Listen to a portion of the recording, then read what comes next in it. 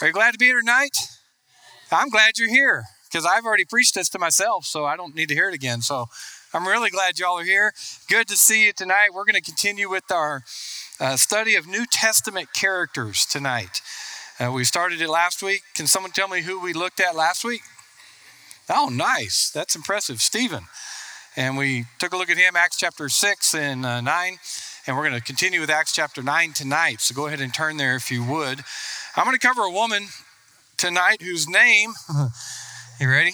Is Dorcas. It always brings a chuckle. You just can't hardly help, but her name was Dorcas. That was her name.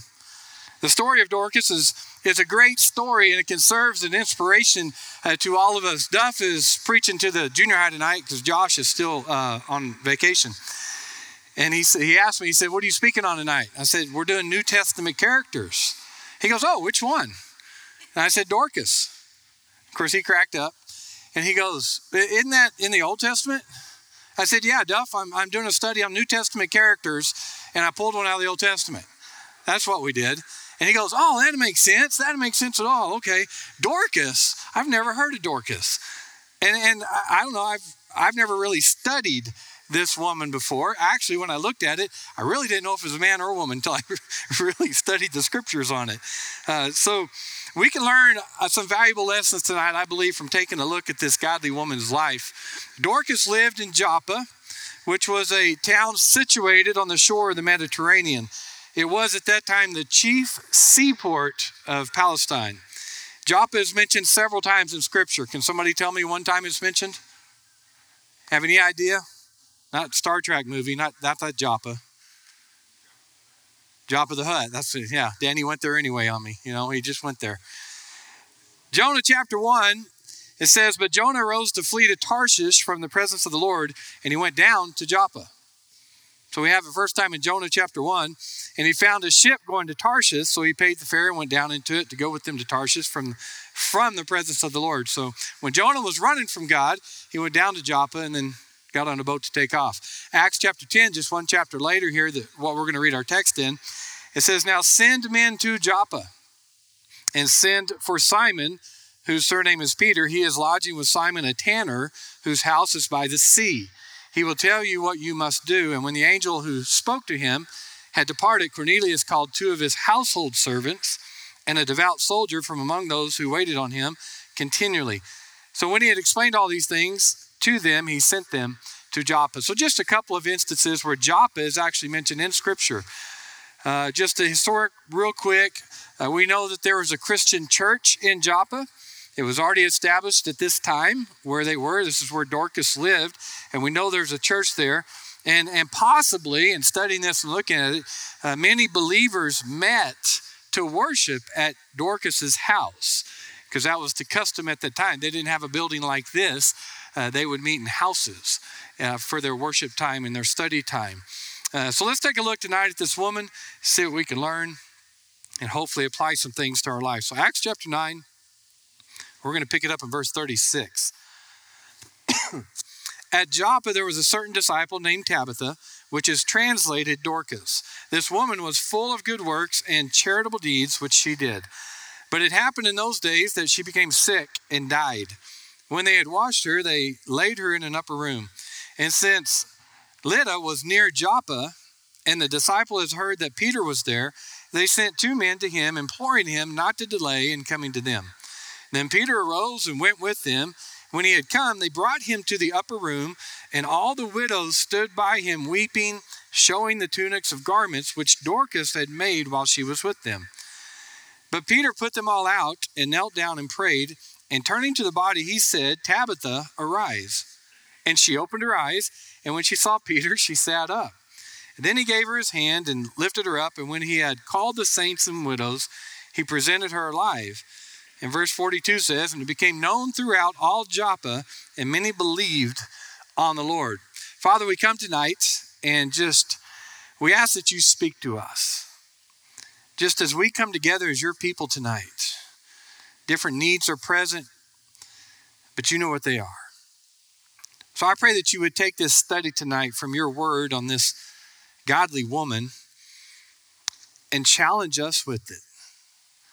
Let the Word of God look at our heart, look at our works, look at why we do what we do, and just examine us from the inside out tonight. God, encourage us tonight. Speak to us as only you can. And it's in Jesus' name I pray. Amen.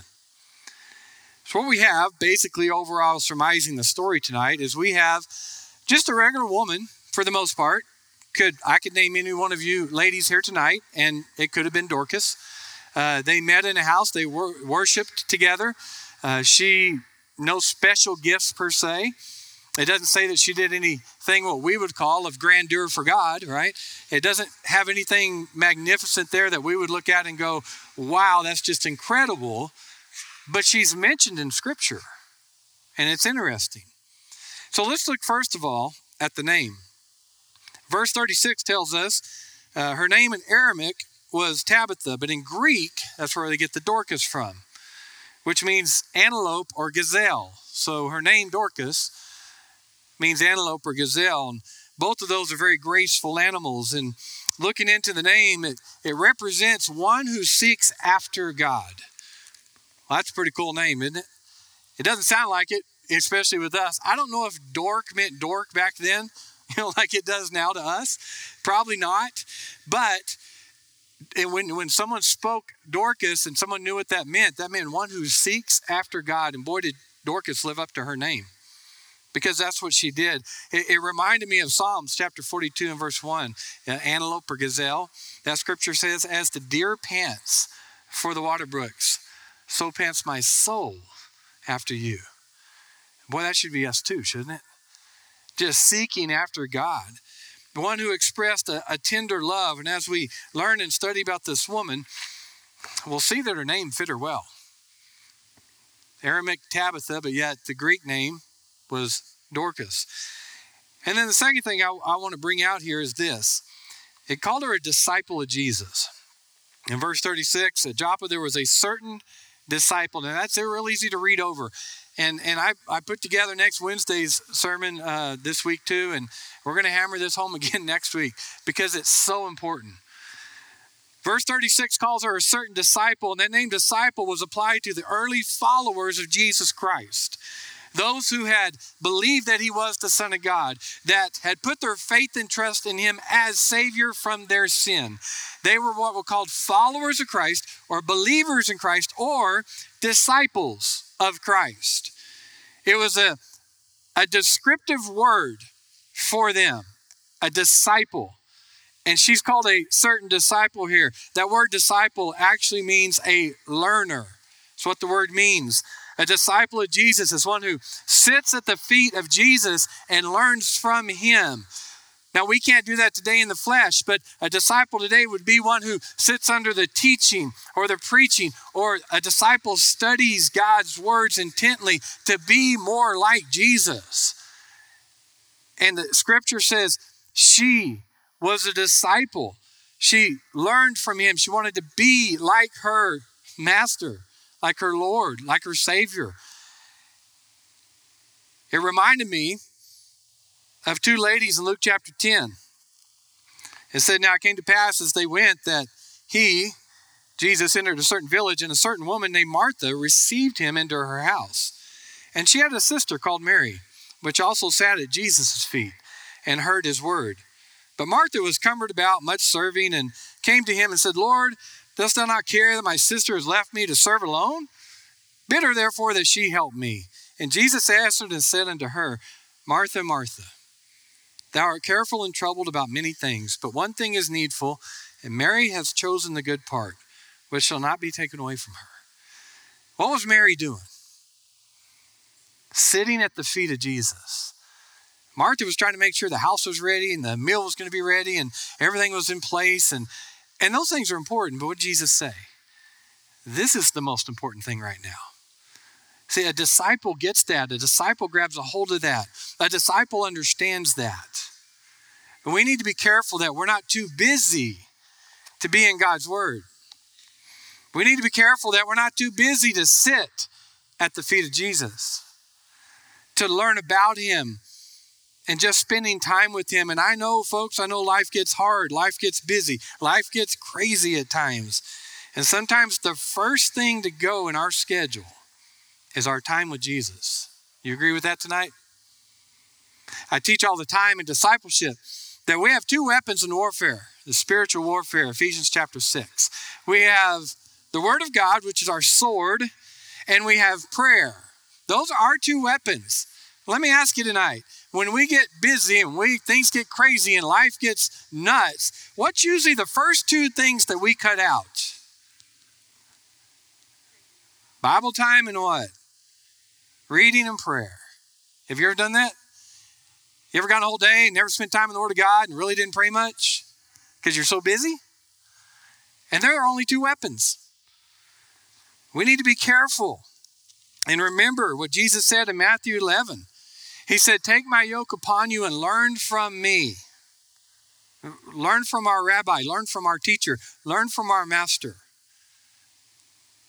What do you want to say? For I am gentle and lowly in heart, and you will find rest for your souls. More busyness, more craziness, more TV time, more vacation is not what we need. We need time with Jesus. There's a lot that goes into that word disciple, that descriptive word disciple. There's a lot that's there. So let me ask you, how much time have you spent with God this week?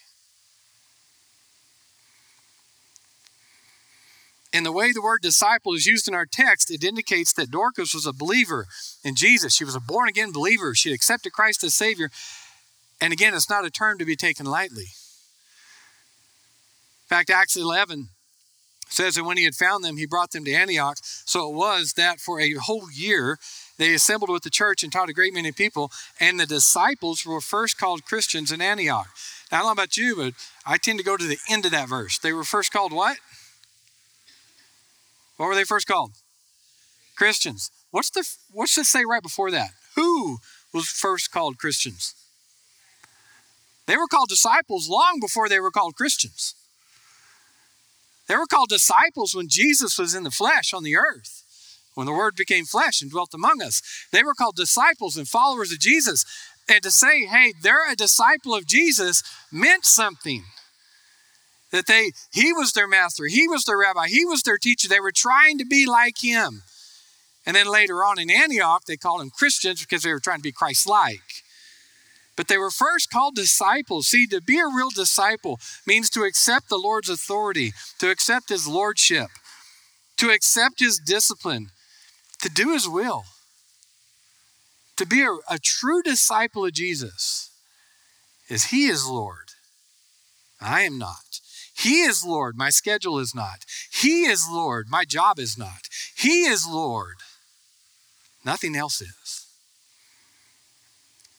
We cannot be called a disciple if we're ignoring him and ignoring trying to be like him.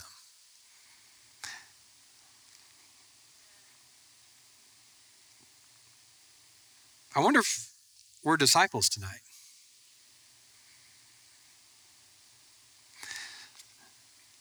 See if you agree with this statement. You can believe in Jesus and not be a disciple. You agree with that? Yeah, I can believe in Jesus. I can claim him as Savior all day long and not live my life to be like him, to be a true disciple. Big difference.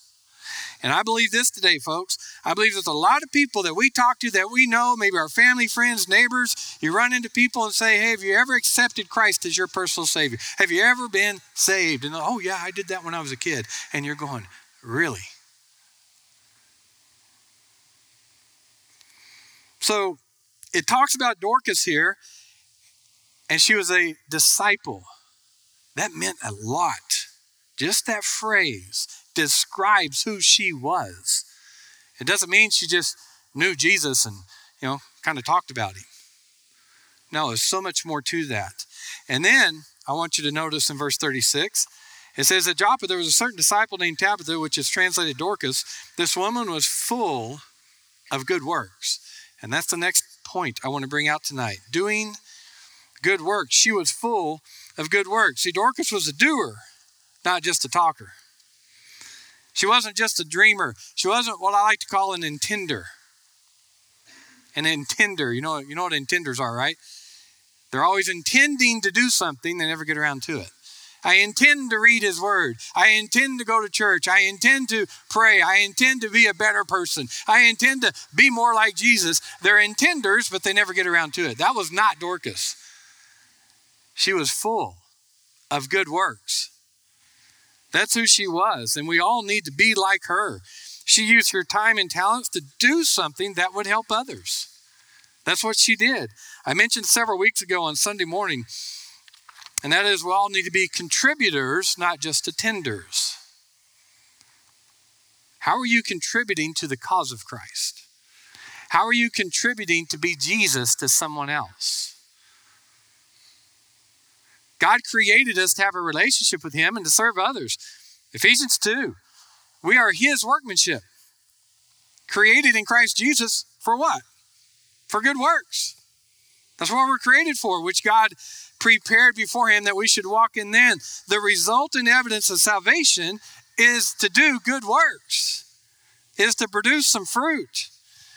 And again, there's a lot of people that will claim salvation in Christ, but their life does not back up that proclamation at all. Do you agree with that? Sometimes my life doesn't. Shame on me. And I'm going to jump in here and we're going to go let me go a little bit east on you here, okay? From what we're doing, but we're talking about the good works passage here. And it's got to go to James chapter 2 on this. It says, what does it profit, my brethren, if someone says he has faith but does not have works? Can faith save him?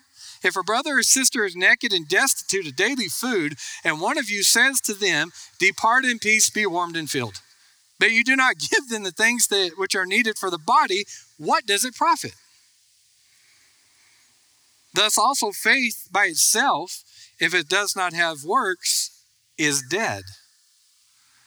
But someone will say, you have faith, and I have works.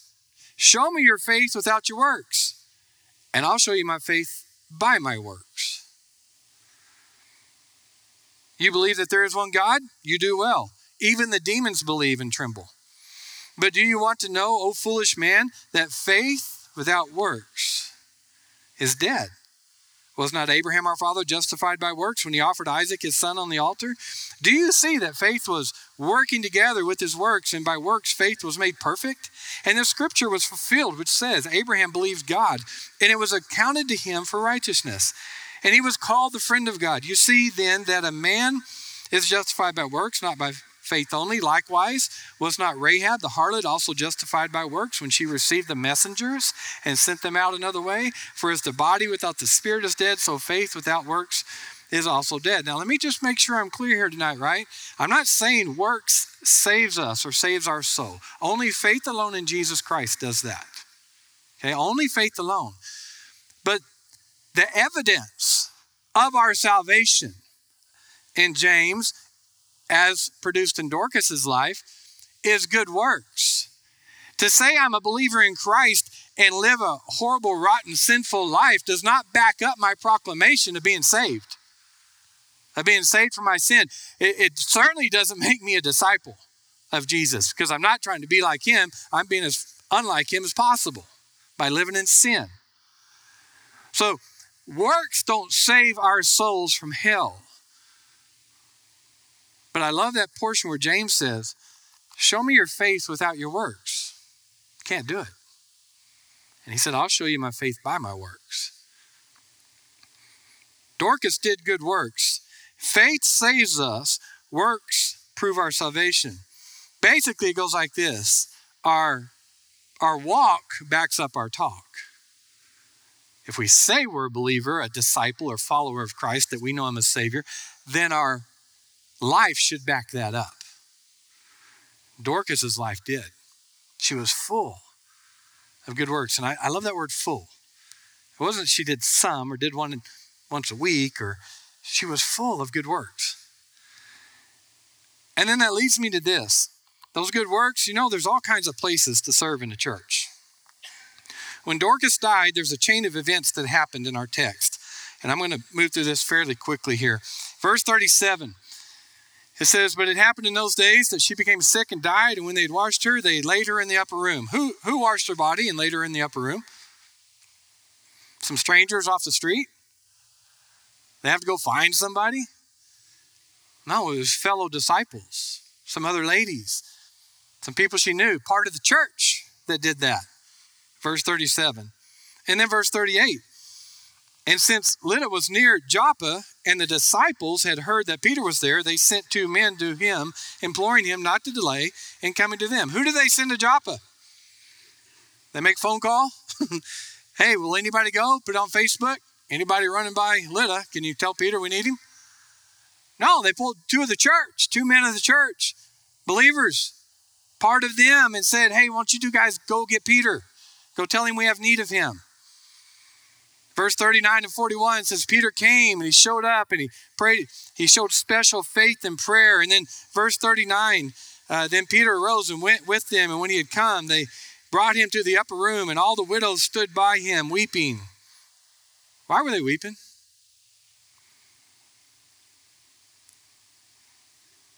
They had a relationship with her, right? They were sorrowful. They were sad that Dorcas had died. That only comes from a relationship. It's part of the church. They were there. There's always plenty of opportunities to serve. And I just right here in this instance, people ministering, people serving, people loving, people going, people doing, showing good works. But in 1 Corinthians chapter 12, Scripture talks about the different gifts, spiritual gifts that are given to believers in Christ. Have you read that chapter before? Do you know what your spiritual gifts are? If you don't, go read it. Ask the Holy Spirit to show you. Ask God to speak to you. Learn. What is your spiritual gift? Because here's what 1 Corinthians 12 tells us. That let's just take our crowd here tonight. Okay, just tonight. Every one of you, myself included, we all have at least one spiritual gift, whether it be the gift of hospitality or the gift of teaching or the gift of preaching or prophecy or tongue or whatever it is, right? There's a whole list of gifts there in 12, and there's some more in Ephesians 4. All of us have a gift, and it likens it to the body. 1 Corinthians 12 does, and it says the spiritual gifts are like the body, and what is the ear without the mouth? I mean, if there's just an ear laying on the ground, what good is that?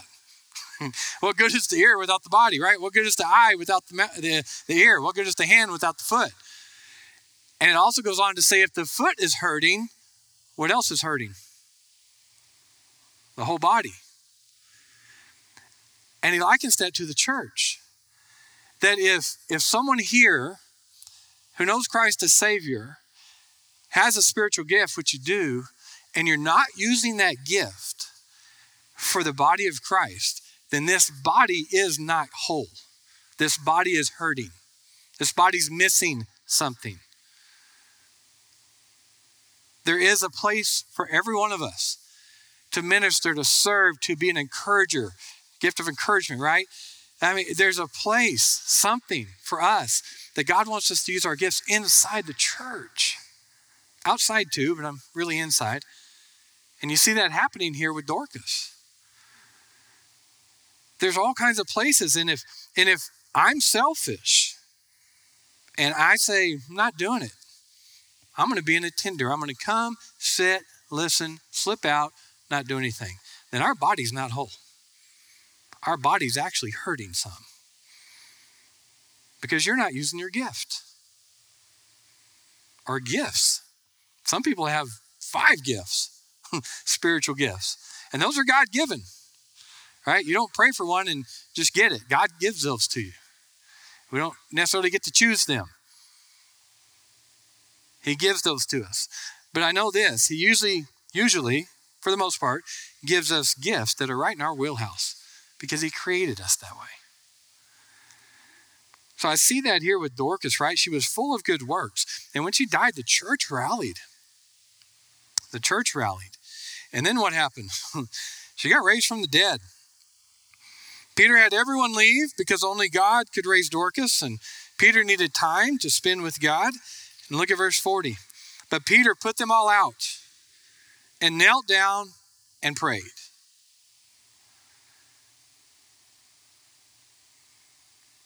And turning to the body, he said, Tabitha, arise. And she opened her eyes, and when she saw Peter, she sat up. Now, it's real easy to read like that, right? Do we grasp what just happened? Dorcas died. They washed her body. They moved her to an upper room. They're crying. They're weeping. They sent some men to Lydda to get Peter to bring him back to Joppa. Peter comes back and he assesses the situation. He prays about it. God says, here's what I want you to do. He puts everybody out. He prays again. And then when he feels led by the Holy Spirit, he doesn't yell, shout, scream, do anything else. He just says, hey, Tabitha, right? Hey, Dorcas, arise. And she sits up, sees Peter. That's crazy. Or is it? I'm not saying that if somebody dies, all we got to do is follow this method in Acts chapter 9, right? It doesn't work that way. God moves differently. But in this instance, God's power is on display, is not? And I want you to get this. Verse 42. And it became known throughout all Joppa, and many believed on the Lord.